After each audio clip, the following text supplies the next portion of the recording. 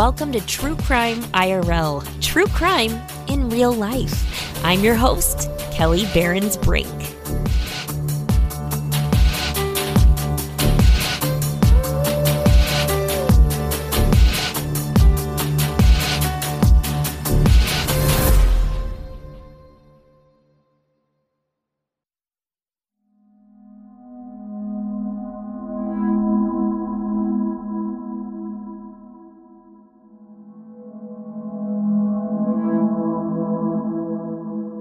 You're listening to True Crime IRL.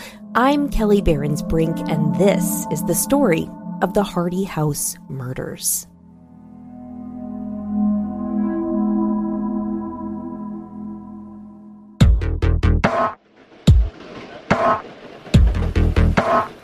Man from the train.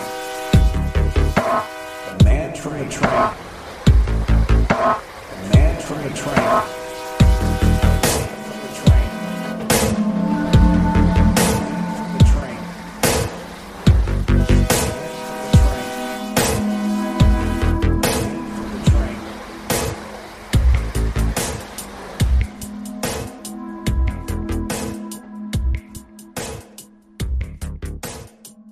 Hey everyone, it's Kelly. Welcome to the show.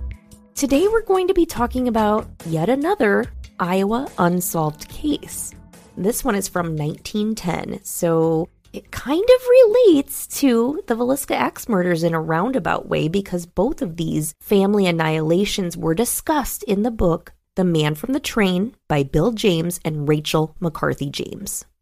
This is a father and daughter duo who wrote this amazing book, and it's one of the most well-researched books about what could have been a Midwest serial killer in the early 1900s. Your daughter helped you write this book. She did. And I want to quote from her in a previous interview. Okay. I think Dad's writing shone the most when he was talking about these small towns that he grew up in. I mean, his parents were born right around these years, and they grew up in the small town of, is it Mayetta? Mayetta, Kansas, the kind of place that the man from the train attacked.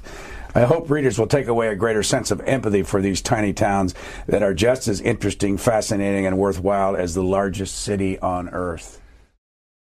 Now, today I'm not going to talk really very much about the Villisca Axe murders, but if you want to hear more about that, you can go back to one of my earlier episodes in season 1, and I actually stayed at the Villisca Axe murder house with my good friend Lauren from Paradise After Dark. If you want to hear a recap on that whole thing, Lauren and I are going to be at CrimeCon next week, and we're going to be doing a live podcast taping on Saturday, April 30th at 2:30 p.m., all about the mysteries of the Villisca Axe murder house. So I would love to see you guys there. And if you're going to CrimeCon, make sure you stop by the True Crime IRL booth to see me on Podcast Row. So hopefully I will see you guys there. Let's get into this story now, after a quick word from our sponsors.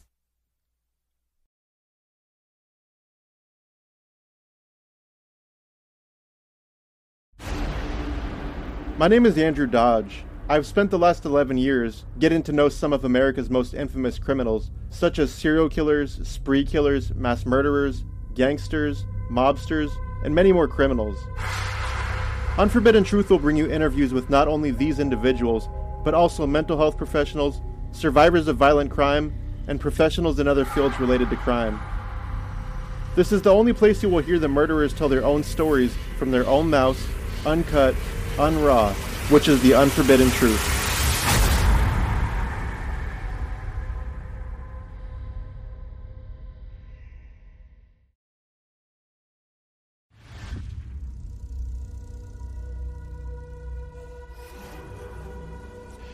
It is a warm night, most often on a weekend. There is a very small town with a railroad track that runs through the town, or sometimes along the edge of it.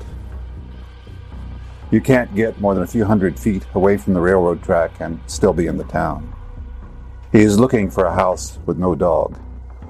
He would prefer a house on the edge of town, just isolated enough to provide a little bit of cover. A big 2-story house would be best with a family of 5. a barn where you can hide out from sundown until the middle of the night. But in that era, before the automobiles came, almost every house had a barn. Even the houses in Chicago and Philadelphia had barns. He is looking for a house with a woodpile and an axe sticking up out of the woodpile. Who is he? He is a serial murderer who lived more than 100 years ago, who is as terrible a human being as has ever walked the face of the earth. Do you know his name? I do know his name.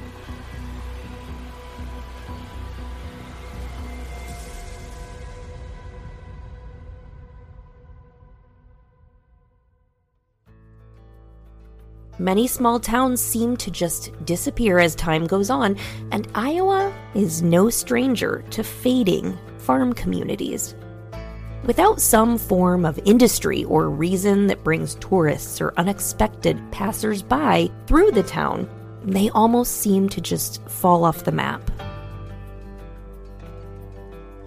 Vancleave, Iowa exists today, although barely, because of two reasons: agriculture and the railroad that once ran close to it. The town of Vancleave was founded in the 1800s, and it reached a peak population of 107 people in 1902. At that time, it was a stop on a railroad track that ran from Newburgh, Iowa to State Center, Iowa. However, the beginning of the end occurred in 1925 when that stretch of railroad was abandoned. And it's probably only the horrible events that occurred on June 5th, 1910, that will keep this unincorporated community in our history books. It was on that night that the brutal murder of 3 members of the Hardy family took place. A suspect was never officially charged in the murder. Not that there aren't people in question, but this murder will most likely never get solved.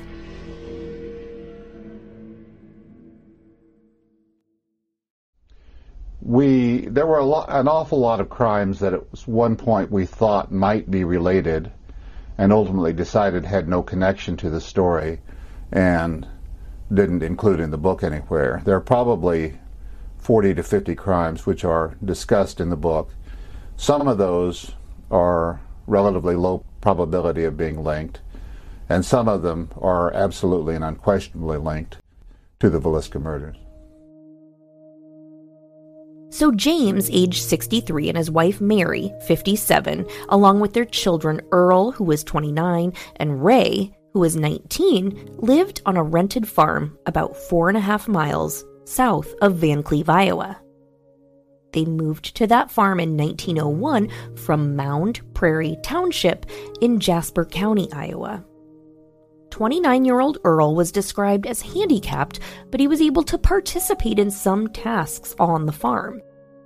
His brother Ray was a strong and rugged young man and often did more than his fair share of the farm chores. This family was known for getting along very well, and they shared the farm work as best as they could. They were well respected in the community for their hard work and for their ability to overcome the challenges that they faced at that time with a disabled child. In 1909, the family hired 2 neighbors who lived about 4 miles away from them. Mabel, 23, and her younger brother Chester, who was only 11, to help with the housework and the farm chores.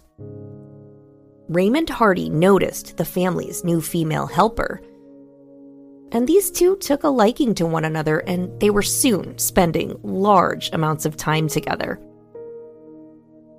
And with all that time they spent together, Mabel would soon become pregnant, and the two planned to marry on June 8th, 1910 in Newton, Iowa. As the wedding approached, Mabel moved back into her parents' farm to prepare for the event. On the morning of Sunday, June 5th, 1910, James and Ray were heading out to the barn where they discovered that one of their horses, Old Kit, was bridled and saddled and appeared ready to be taken somewhere. However, nobody in the family had done this. Obviously, this was a cause for concern, and horse thieves were common in those days. Ray and James decided that they should stay up that night watching over the farm in hopes of catching the perpetrator. After supper that night, Ray went to visit Mabel at her home, where he told her about what he and James had discovered that morning. He stayed until sometime after midnight, and then he headed back home to help his father watch over the horses.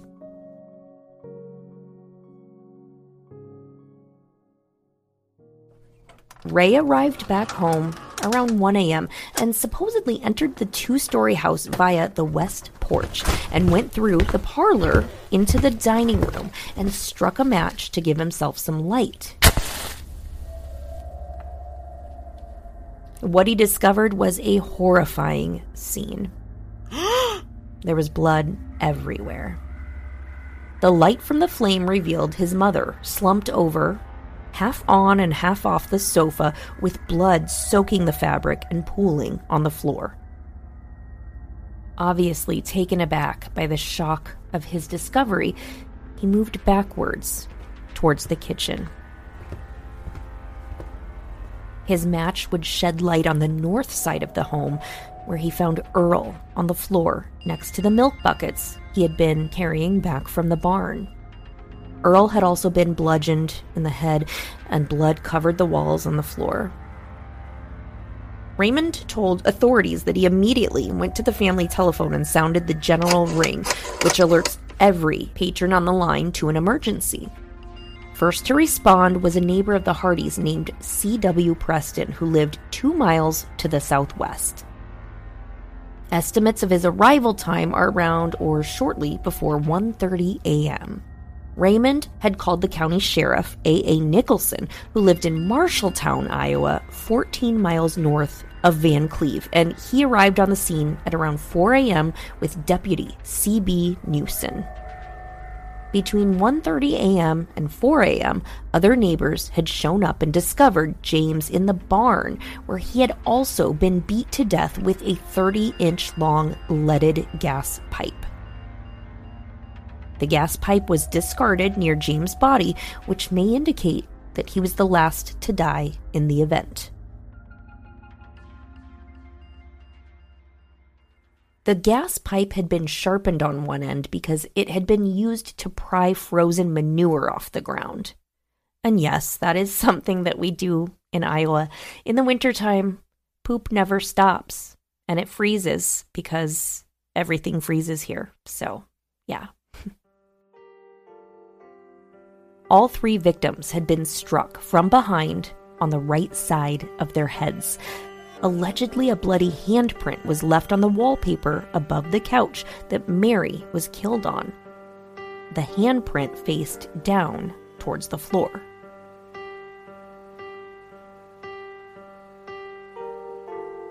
According to the Des Moines Daily News, the bloody couch was carried to the west side of the yard, and the 3 bodies were wrapped in white shrouds and placed on death cots side by side in the parlor.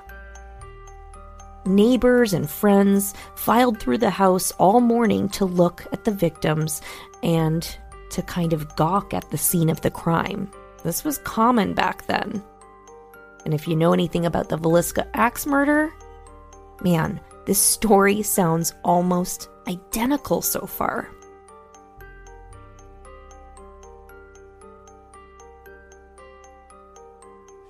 The title, The Man from the Train, what's that come from? One of the things that identifies the murder we're talking about is that many of the crimes happen within 100 yards of the railroad track.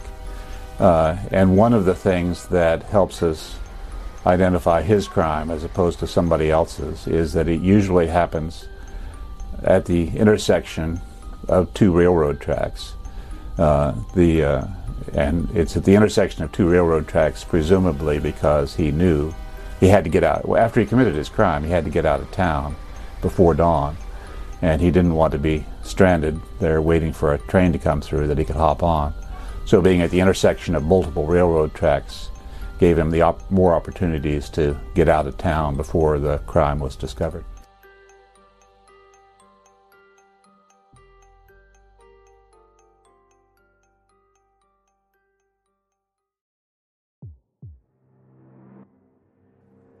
Since Ray was the first on the scene and the first to report the gruesome incident, he was put under suspicion that he may have been the killer. It was determined that the killer was familiar with the layout of the barn and of the property.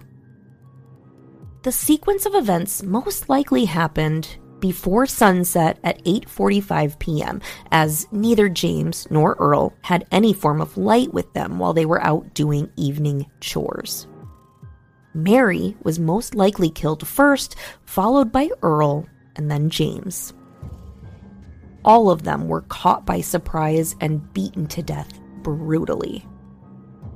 The murders were speculated to be planned and thought through very well, and that this was not a crime of passion as far as they could tell. And ironically, robbery was also ruled out as the family was not wealthy and both James and Earl had money in their pockets. However, Ray was found with $35, which at the time would be about 6 weeks' worth of wages. James had even more money on him. That's a lot of money for a quote-unquote poor family at that time. Ray's overalls and hat were found hidden and both covered with blood, which he claimed was from butchering chickens earlier that week. There was a note found inside the house, but later was determined to be forged, and it was signed by someone claiming to be James and also Earl. The note stated that the two of them were giving Raymond $1,000. Ray said that this note was all written as a joke between them earlier in the week. But these details put Ray in the crosshairs of the investigation. A warrant was issued for his arrest, and Sheriff Nicholson took him into custody mid-morning on June 6th.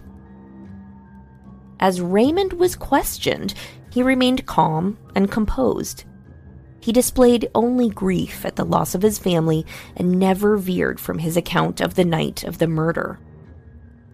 He admitted to having very little money to start his life with Mabel after their wedding, but he remained firm in the fact that he did not kill his family.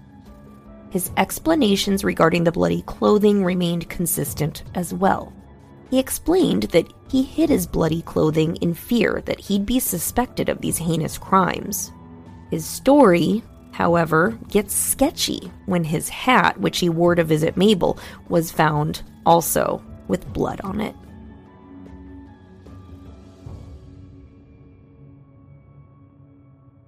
He stated that he hung his hat over the couch where he found his mother, but there was no hook there for a hat to be hanging. He speculated that maybe he just placed it on the couch and that it possibly fell off and landed in the pool of blood on the floor. Mabel testified that the hat had no blood on it when he was there visiting her, but when authorities found the hat later, it had blood on it. Ray would say that he took the hat off near his mother when he found her body and that it must have fallen into the blood pool, but his story was a little sketchy. Sheriff Nicholson maintained that he had a case against Raymond. However, his version of motive changed several times. First, it was because the families had opposed the marriage of Ray and Mabel. However, the families were known to be relatively close, and Mabel testified that Mrs. Hardy never expressed opposition to their marriage and, in fact, promised half the family chickens to the two after they got married. That was a big deal. How many chickens do you have? Oh, I have 500. Great, let's get married. The sheriff also asserted that Raymond and his family often quarreled over chores, but that wasn't true. Everyone in town would attest to the fact that they got along very well. Sheriff Nicholson also accused Raymond of killing his family to inherit the family's possessions, including livestock, machinery, household goods, and things like that would be necessary for starting his family with Mabel in a home other than the Hardys' rented home that had just been the scene of a triple homicide. The following week, on June 8th, the day that Ray and Mabel had planned to get married, they held a funeral instead for the Hardy family at their home. Raymond was in attendance, accompanied by Marshall County Sheriff's deputies. After the funeral, it was right back to jail for Ray. And he attempted suicide by hitting his head against the jail cell wall, but he was only able to break his nose.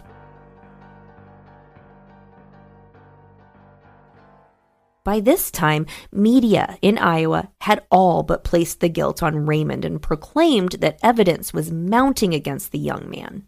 But on June 10th, the coroner's jury ruled they were unable to find sufficient evidence to continue to hold Raymond Hardy, and therefore they released him.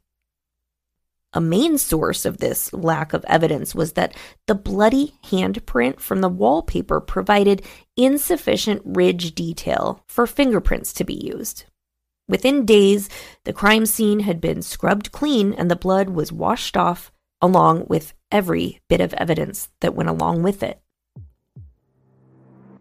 About this time, news had spread to communities beyond Van Cleve, Iowa, and people had another story to tell. A man named Frank Wickersham from Luray, Iowa, reported that on the morning of June 6th, he was riding the train north towards Marshalltown, Iowa. Two men that nobody knew or spoke to climbed into the train. One had blood on his coat that several other passengers would corroborate. However, since nobody knew of the murders at that time, the night before, there was no effort to apprehend or identify this man who proceeded north when Wickersham disembarked the train in Luray. Raymond had returned to the house, boxed up his belongings, and moved in with Mabel's family. Crops had already been planted, so he and Mabel's brother would tend to those. By the end of June, the reward for apprehension of the Hardy family murderer climbed to $885 through town donations. Since Ray was only 19, he wasn't legally able to marry Mabel. Oh my gosh, that rhymed. So L.J. Jason of Van Cleve stepped up to the plate and became Ray's legal guardian. So Raymond and Mabel finally married in Newton, Iowa in August 1910. On September 12th, the Hardy family possessions were auctioned off and brought a larger than usual sum of money due to the infamous nature of the crime. It's basically like the early 1900s version of murderabilia. People wanted pieces of these crime scenes, and they were actually obsessed with true crime back then, and they would pay a lot of money to take souvenirs away from a gory crime. Neighbors pressed for a grand jury investigation of the murders, but officials deemed that would be a waste of money, as no new evidence had presented itself.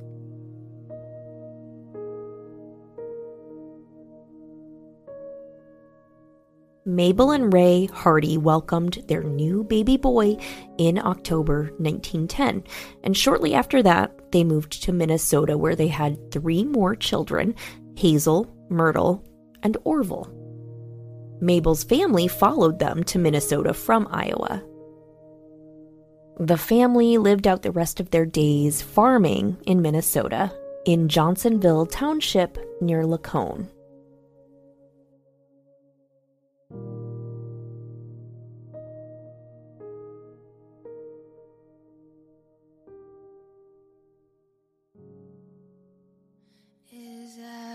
Down in the river to pray, studying about that good old way. And Mabel Starnes Hardy passed away in 1951, and Ray passed away in May of 1969. The house where the murders took place, much like the Villisca Axe murder house, is still standing and continues to be occupied. James, Mary, and Earl Hardy remain buried side by side in a cemetery in Colfax, Iowa. Their murders have never been solved. As I went down in the river to pray, studying about that good old way. And who shall wear the starry crown? Good Lord, show me the way. So guys, who do you think killed the Hardy family? Do you think it was Ray? Or do you think it was one of the Midwest's first serial killers? There are so many similarities between this and the Villisca Axe murders and a lot of other bludgeoning deaths that occurred in the early 1900s in the Midwest. If you want to hear more about these cases and a few others, you should read the book, The Man from the Train. It's so good. It's one of the best books on this subject. And another one you should read is written by Troy Taylor, one of my favorite podcasters. It's called Murdered in Their Beds, and it's all about the Villisca Axe murder and how that murder might be tied to several other gruesome murders in the early 1900s. Troy Taylor is the host of American Hauntings podcast, and he writes a lot of historical and paranormal stories. There are a lot of books, a lot of documentaries you can watch on this subject. And again, Lauren from Paradise After Dark and I will be talking about the Villisca Axe murder at CrimeCon 2022 in Las Vegas. It's my opinion that the person who murdered the Moore family and the Stillinger daughters is the same person who murdered the Hardy family. Even back in the early 1900s, people should lock their doors. And you should lock your doors, everyone. Until next time, lock your doors. Just lock them. Lock your windows, lock your everything. Just lock everything. Everything. I'll see you guys later. Bye-bye. Just lock your doors. Bye-bye.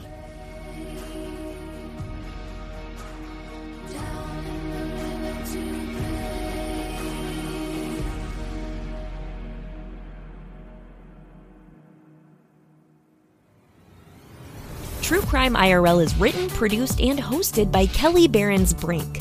Please subscribe to True Crime IRL wherever you get your podcasts and consider leaving a 5-star review. Go to truecrimeirl.com for more information. Support the show by becoming a Patreon donor. Go to patreon.com/truecrimeirl podcast. You can also support the show by leaving a tip in the TCIRL tip jar. Go to truecrimeirl.com and click on the donate button, or buy merch in the TCIRL merch shop. truecrimeirl.com/merch. Watch True Crime IRL on YouTube at youtube.com/KellyBrinkTV. Be sure to follow us on Facebook, Instagram, and Twitter at True Crime IRL, all one word. True Crime IRL theme music is produced by The Captain at True Crime Garage.